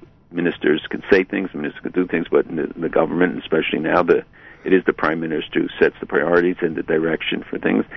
That Lieberman has a close relationship with Putin, so maybe that will strengthen that communication. And on the other hand, it will never be at the expense of the United States, which the Prime Minister reiterated is the priority relationship for the State of Israel, and clearly it is. And there's the discussions on the memo of understanding on the next 10 years of military aid are ongoing. I don't think that this should necessarily affect it, even though Yalom's personal relationships played into it. I think that the discussions will be ongoing. I didn't see the reaction to the appointment of Ayatollah Jannati, this 89-year-old super extremist, as the head of the Council of Experts in Iran, by obviously at Ayatollah Khamenei's direction, because he heads the body that will pick the next supreme leader. Yep. And for all the talk of, quote, moderate regime and how the deal would help bring moderates to the fore, here you have this long-term extremist who remember, called for a killing of Livni and has taken many positions over the years, calling for suicide bombers in Iraq against U.S. forces, etc. And I've not heard the outrage about that, which could have real practical implications, and see it for what it is. And Lieberman is still a member of a democratic government, and will be subject to the restrictions that any democracy faces on an individual leader. It's a backwards world. All right, Malcolm, got to run. Have a wonderful Shabbos. We'll speak to Ezrat Hashem next week. Thank you. Malcolm Hoenlein is Executive Vice Chairman of the Conference of Presidents of Major American Jewish Organizations. Joins us Fridays for the weekly update here at JM in the AM. I want to wish a happy birthday to Terry Blank Neidich, an outstanding friend that comes from Phil and Miriam Schiffman. So happy birthday to Terry from all of us here at JM in the AM. This time each and every Friday, every Erev Shabbos, with great pleasure, we present Rabbi Benjamin Yudin, spiritual leader of Congregation Shomrei Torah in Fair Lawn, New Jersey, to address the entire listening audience concerning the Torah portion of the week. Good morning, Rabbi Yudin. Good morning, Nachum. Good Erev Shabbos, everybody. Tomorrow we have the privilege of reading Parshas Bahar. According to the Chinuch, Parshas Bahar contains 7 positive mitzvos and 27 restrictions. Certainly, in its 57 psukim, the opening part of the parsha deals with the laws of Shemitah, the sabbatical year, whereby only in Eretz Yisrael you find this incredible, miraculous performance of the land, showing Kili Haaretz, that the land belongs to God. What's the reason for Shemitah? So while the Chinuch suggests several, the Klei Yakar says very straightforward, the purpose of the Shemitah year is to entrench the concept of emunah and bitachon in the Jewish people, showing how their entire existence is dependent on God, whereas all other peoples in the course of 6 years will have at least 2 years of crop rotation, enabling the earth to rest, to perform better in the subsequent years. Here, the Torah says you ought to work the land for 6 years straight. And not only that, that the 6th year would, as we would only imagine, eke out something, just the opposite. That which will grow in the 6th year, the Torah says, V'tzivisi es birchasi lachem. I'm going to command the blessing in the 6th year, because after all, what are the rules? The rules are that in the 7th year, you are not planting, you are not plowing, you're not harvesting. You're waiting until the 8th year. Well, when you plant in the 8th, some will not come up until the 9th. And so, my goodness, when the Torah says, V'chi somru, and should you ask, my goodness, Ma nochal, what are we going to eat? Hein lo nizra, v'lo nesof es tfuasenu. We are not working the land in the usual way. So, in chapter 25, verse 21, Hashem says, V'tzivisi es birchasi lachem. I will command my blessing for you in the 6th year, and v'asas es hatfua l'shlosh shanim, and it will yield a crop. Hatfua, the same amount, is going to be sufficient for 3 years. Namely, an incredible bracha is going to happen. The bracha is that the blessing will occur literally within their stomachs. That which usually during any other year would be considered a child's portion and not sufficiently satisfy an adult, here in the Shemitah year and the years that follow, you eat a little bit, as Rashi says in the beginning of next week's parsha of Bechukosai. So the Torah says, what is going to be the bracha? That the bracha is ochel kima. You're going to eat a little bit, and the blessing is going to occur literally within. So it's not going to cost you more workers, and it's not going to cause you to have more silos and more headaches, but rather ochel kima v'hu mizborech b'mei'av, within the innards of the person. The whole thing is completely miraculous, and that is to show, without any question of a doubt, Kili ha'aretz, that the land is mine. But I would like to share with you a very insightful Sapurno, and that is the following. You look up the term sabbatical year in Webster's dictionary, and he'll tell you a leave of absence granted every 7th year as to a college professor or the like for rest, travel, or research. I hope you're sitting down. This is one of those incredible, we had it first. What does that mean? Not that every 7th year the Rosh Yeshiva are granted a sabbatical year, but every 7th year every Jewish farmer, again, every Jewish farmer is given a sabbatical year. Every Jewish farmer is told, you are to experience a Shabbos Lashem. Not just a Shabbos. No, it's a Shabbos Lashem. And just as every 7th day, every Shabbos is to be an experience whereby the Jew connects to Hashem. It is Shua, Yom Menucha, a day of rest. Ukedusha, it's a day of sanctity. Here too, the Shemitah year is to be that opportunity for each and every Jew to spend his time in the Beis Medrash.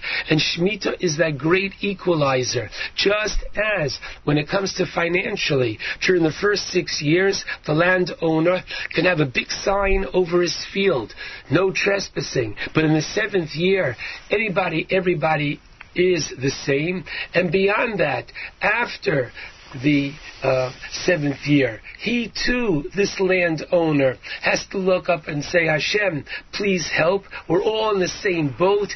It's the great equalizer, because everybody comes into the Beis Medrash the same, and everybody shares with their knowledge. The same Chalkeinu B'Sora Secha. It is such an incredible concept, and it shows how the Torah was and is light years above and beyond any other people and civilization. This is the first point. But I'd like to, in honor of yesterday being Lag BaOmer, and in honor of Rav Shimon Bar Yochai, who the day is given a good deal of his character because of his incredible nature and his contribution to the world of Torah. So I strongly recommend that you take out the Talmud Brachos 35b. And there the Talmud teaches the following. The rabbis taught. It says in the second paragraph of the Shema, V'yosafta digonecha, which means literally, you will gather in your grain. The Talmud goes on to ask, what reason does the pasuk have to say v'yosafta digonecha? Lefi shenemar, because it says in the book of Yoshua, Lo yamush sefer Torah zemi picha, the Torah shall not depart from your mouth, meaning that a person is to be involved with Torah all the time. So yochol, right? Would it be possible to think that these words are meant literally, that you're supposed to study Torah day and night? Therefore, the Torah says, I'm granting you a license, v'yosafta digonecha, that you can gather in your grain. And therefore, says Rabbi Yishmael, Hanheg bohen minag derech eretz, you are to literally study Torah, but in the way of the world, meaning that people earn a livelihood. When you're busy earning a livelihood, you are, quote, exempt from studying Torah. And then, when you are not involved in your livelihood, you are to study Torah. These are the words of Rabbi Yishmael. Comes along Reb Shimon Bar Yochai, and what does he say? Ay, ay, ay, efshar, could it be?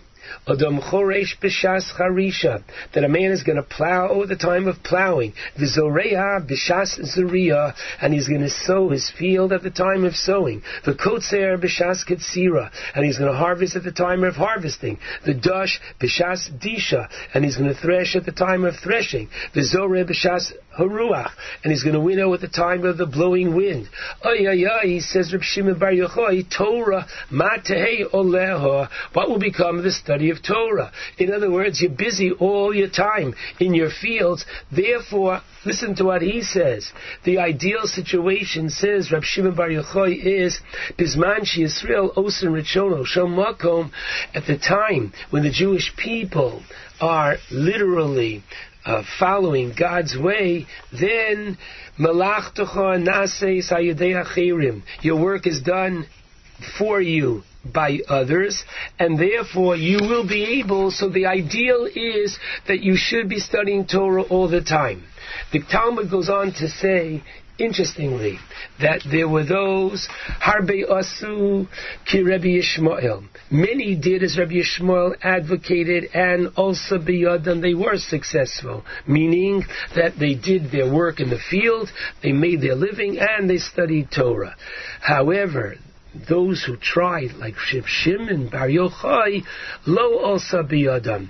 Alright, it's not meant for everybody, it's only meant for a select few. But think about it, my friends. While the Talmud says that on a regular basis, year 1, 2, 3, 4, 5, 6, the majority are to follow Rabbi Yishmael, my goodness, the Shemitah year, we all follow Rabbi Shimon Bar Yochai. How interesting that is.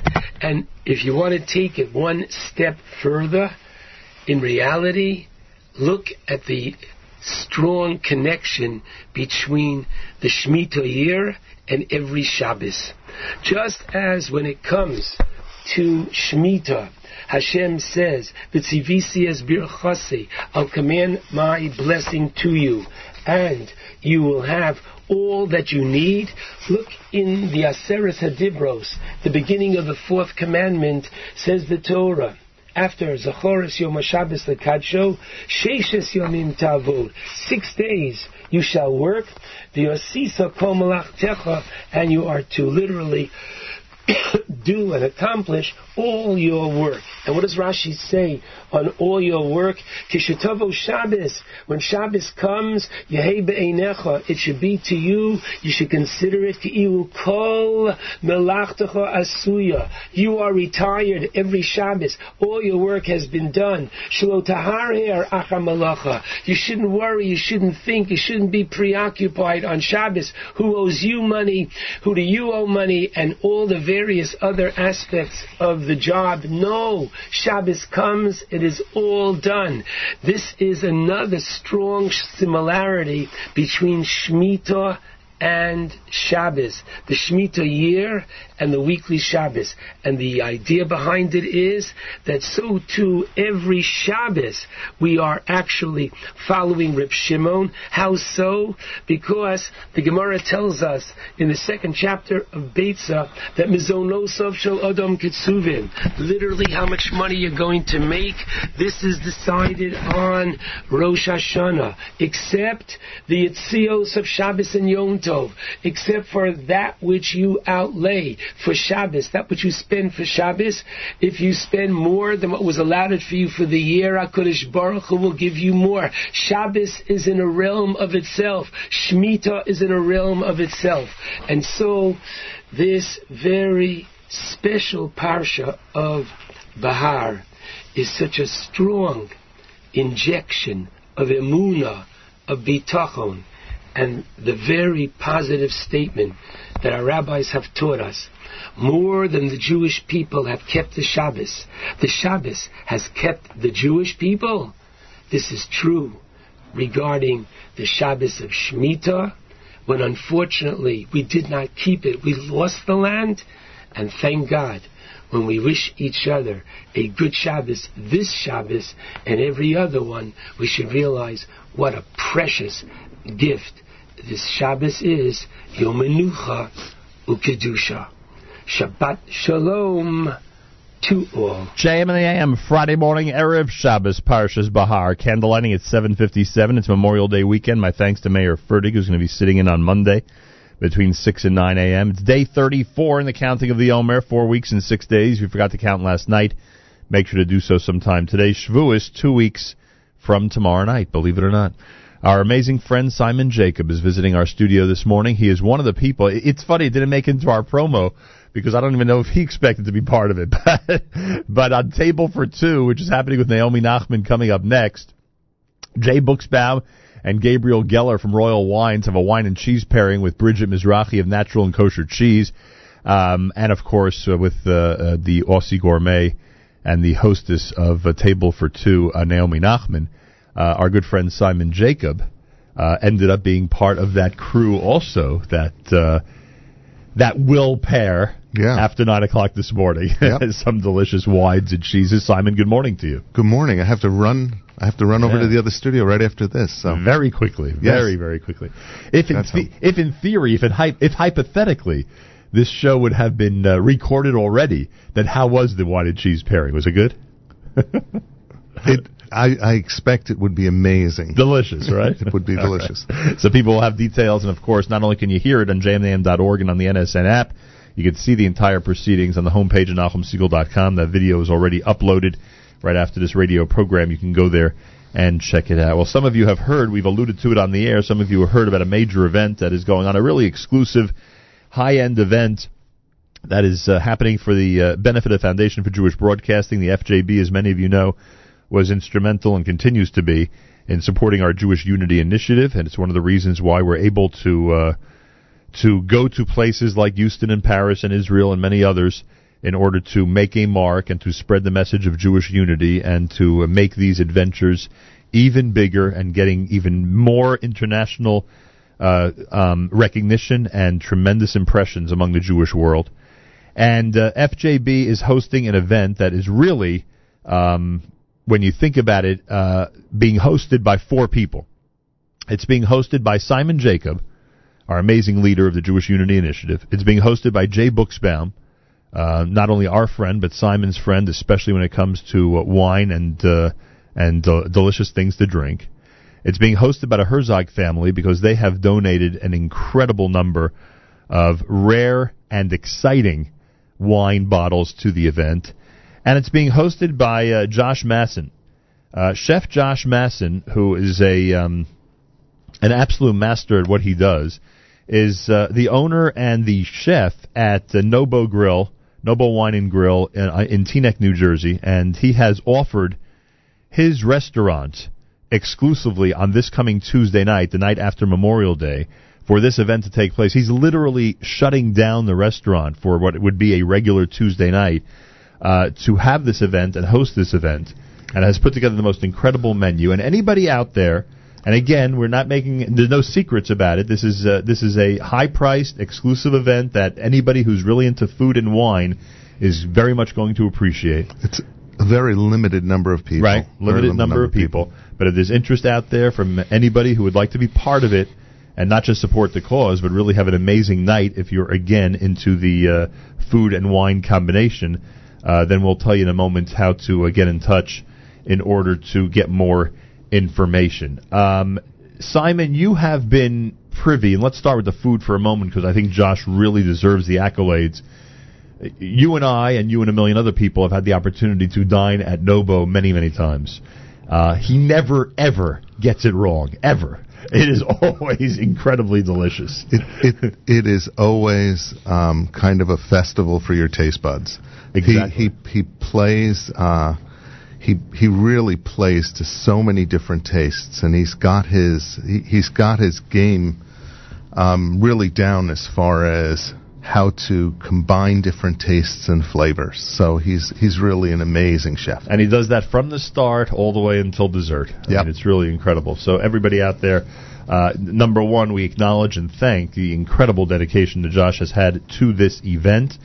And in general, the community appreciates his contribution since he started out there at Nobo. So that's number one. And you're one of the few people privy to the menu. You can guarantee anybody who's even thinking about joining the crowd Tuesday night that on the food side, you're well taken care of. Yeah, there is no question. I mean, 10 courses we're talking about. 10 courses. It's actually a little more than 10. 11 courses. It's a little more. So he's going beyond the official 10 by 10. Yes, it's look, the evening is not going to go all night here. Right. We're trying to control it as far as people's times are concerned. But honestly, it's going to be basically a journey of different tastes.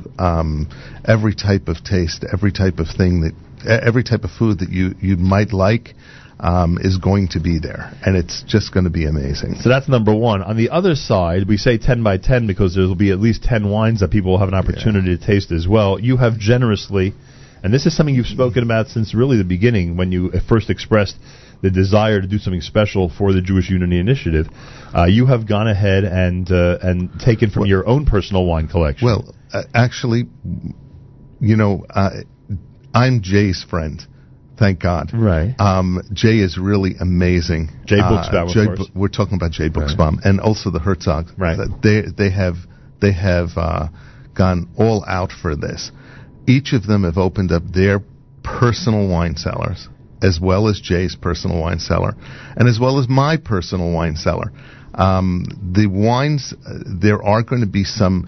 You have to be able to blend at different courses. So there are some more common wines, right. And common means that they are attainable today. Available. If you went to the wine store, you right. could buy them. So there are some of those, but there are also, when you get into some of the mid courses, the proteins and what have you, we have some wines that are just absolutely unattainable today. The only way you'd ever be able to taste these is at either the Herzog's Buchsbaum's or Jacob table. Shabbat table for Kiddush on Shabbat, and that's the only way you'd ever get to these wines. Not actually for Kiddush, for dinner, right? But that's the sort of wines. These are really exceptional. It's going to be a journey of the palate, not only from the food side but also the wine side. We're opening up some things that are just. We're hoping they're going to be great. Some of them have been unbelievably wonderful and marvelous. Some of them have been closed for how long? Some of the bottles, age is not the only thing. Right. Some of these but are that's wines dramatic. that you can't get. No, some of these wines you can't get because they were great vintage years. There's some 2004 Alexander Valley and Napa Valley wines that we're going to have that are really fantastic. But there's 98 Special Edition, Chalk Hill Special Edition. There's a 96 Chalk Hill Special Edition, and there's even a 94 Special Edition that were cases that we're opening up and sharing.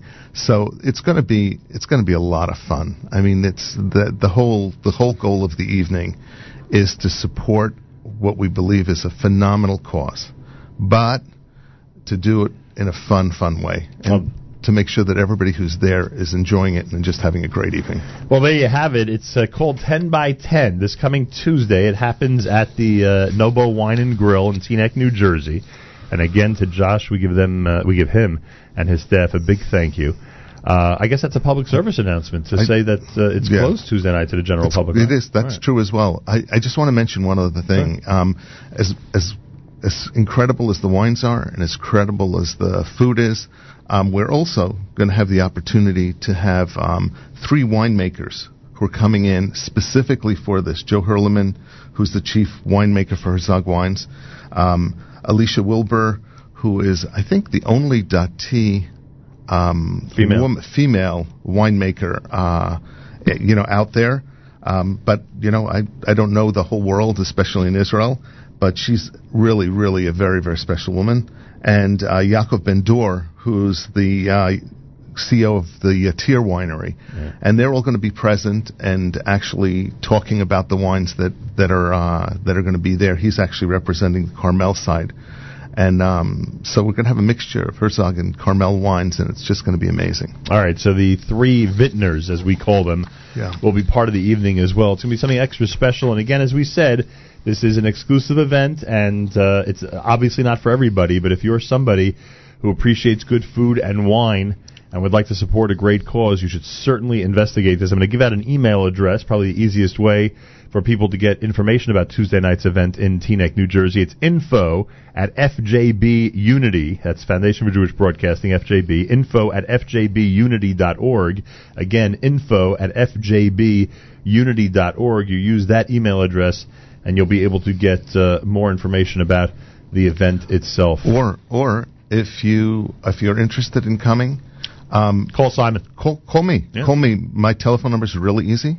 It's 212-999-4444. Feel free to call me directly. That goes straight to me, and I'm happy to arrange a spot for you. Again, this is very exclusive. We've only got a few spots left, but it's a really, really special cause, and everything is tax deductible here. All the food and all the wine is being donated, so everything that you give to the FJB is directly to the FJB, and that's a tax deductible donation. All right, so there you have it. Wow, unbelievable. Great. So you are giving out your personal phone number on the air for people to contact you. Come on. To join you. Make the phone Tuesday ring, night. Guys. It's here. I'm listening. And again, the email, info@fjbunity.org. That's info@fjbunity.org. A big thank you to Jay Buchsbaum, the number one kosher wine sommelier on planet Earth. Absolutely. We don't know about the other planets, but on Earth he's number one. He is amazing. He is amazing. Above and beyond. He has incredible. Just gone crazy for this. So thank God. Thank you, Jay. A big thank you to the Herzog family, who, as Simon alluded to just a few minutes ago, have been supporters of Great Jewish Radio for close to 30 years or so? Yeah. And have always stepped up when asked. I thank everybody in the Herzog family. for their contribution and encouragement. And I thank Josh Masson, who is the chef and the owner at Nobo in Teaneck, New Jersey. Actually, he's a co-owner. Tzvi Maller, who's coming in from Israel for this, is also an owner. So Tzvi and Josh, Tzvi and Josh both, and really they've also gone crazy trying to help put this together. And even Mendy, who's the maitre d' there, and it's just been great. So thank you, Tzvi. Thank you, Josh. Thank you, Mendy. And thank you, Simon Jacob. Pleasure. Anytime. Really a pleasure. Since you're here already, and we're talking about Jewish unity, why not just take a minute and tell the audience what it's like to be in the balcony of the Great Synagogue of Paris when 3,000 people are singing together and are likely going to remember that moment for the next 4 or 5 years. So, that's one of my favorite little bits, favorite little stories. When I went to Paris, one of the questions that people asked me was why. Why in the world are you going? What's so important about going now? Don't you hear what's going on the radio? I mean, it was really at a time when things were going crazy in Paris, and the Parisians were scared. I mean, when we arrived there, they were really... It was less than a month after the attack. Yeah, it was really, and there were memorials on all the street corners. It was really amazing. It was really amazing to walk into that. And with all of that, so people ask me, why in the world would you go? I mean, what's so special? These are Parisians. They're not. These are French people. They're not Americans. They're not Israelis. Come on, what are you trying to show support for? And I didn't honestly realize before I went, but I realized afterwards that we're getting calls already. Great, excellent.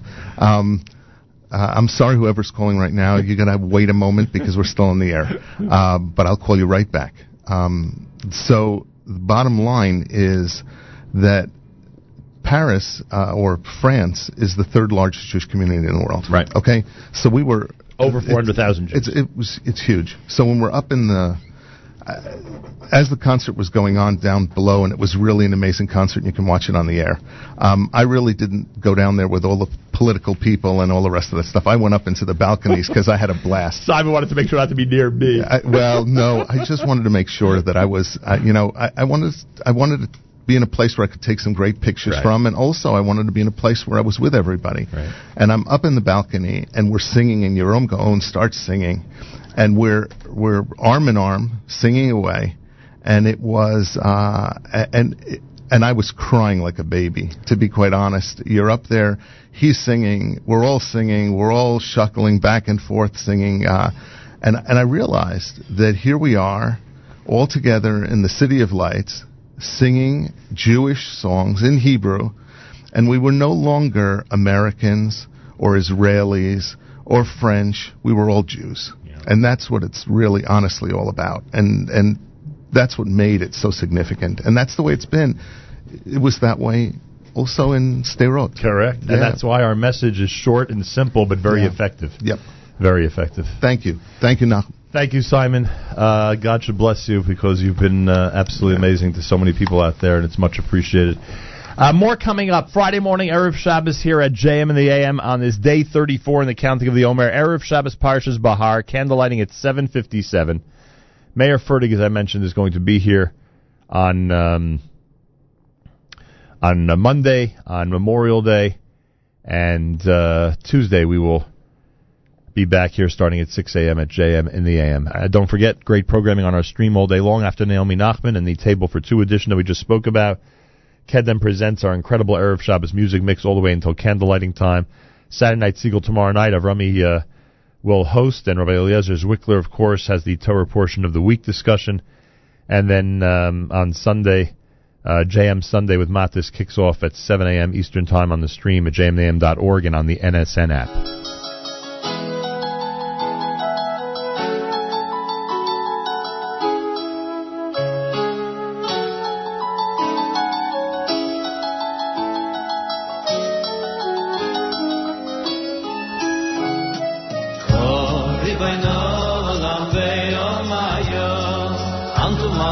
Melech Malchaya, Oy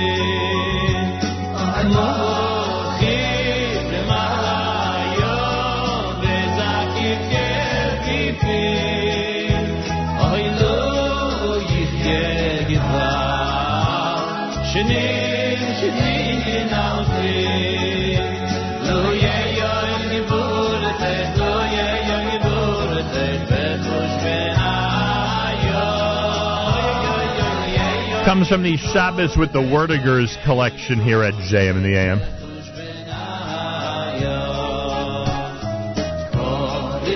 Want to again remind everybody that the Celebrate Israel Parade happens a week from Sunday in New York City. We'll be broadcasting with our presenting presenting sponsor, the American Committee for Shaarei Tzedek Medical Center in Jerusalem, between 11 a.m. and 5 p.m. that day on Fifth Avenue. You could watch it with us, you can hear it with us, and of course you could be there on the spot and wave to us and all the people from Shaarei Tzedek. Just plan on being there and plan on being involved and plan on enjoying the celebration of Israel June 5th in New York City. Time to say good Shabbos. Journeys at JM in the AM.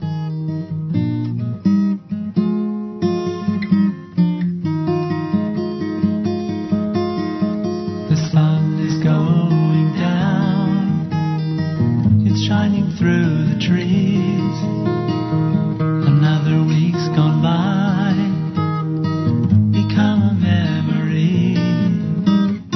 So throw away your hammer, there's nothing left to do.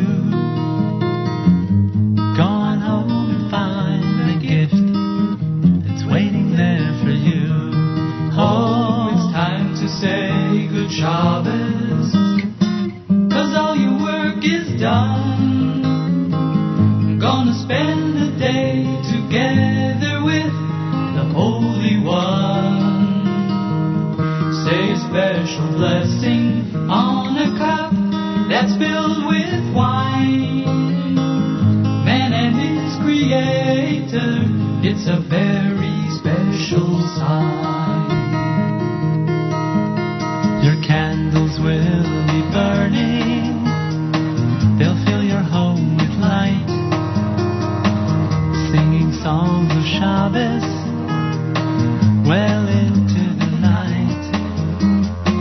So throw away your hammer, there's nothing left to do. Go on home and find the gift that's waiting there.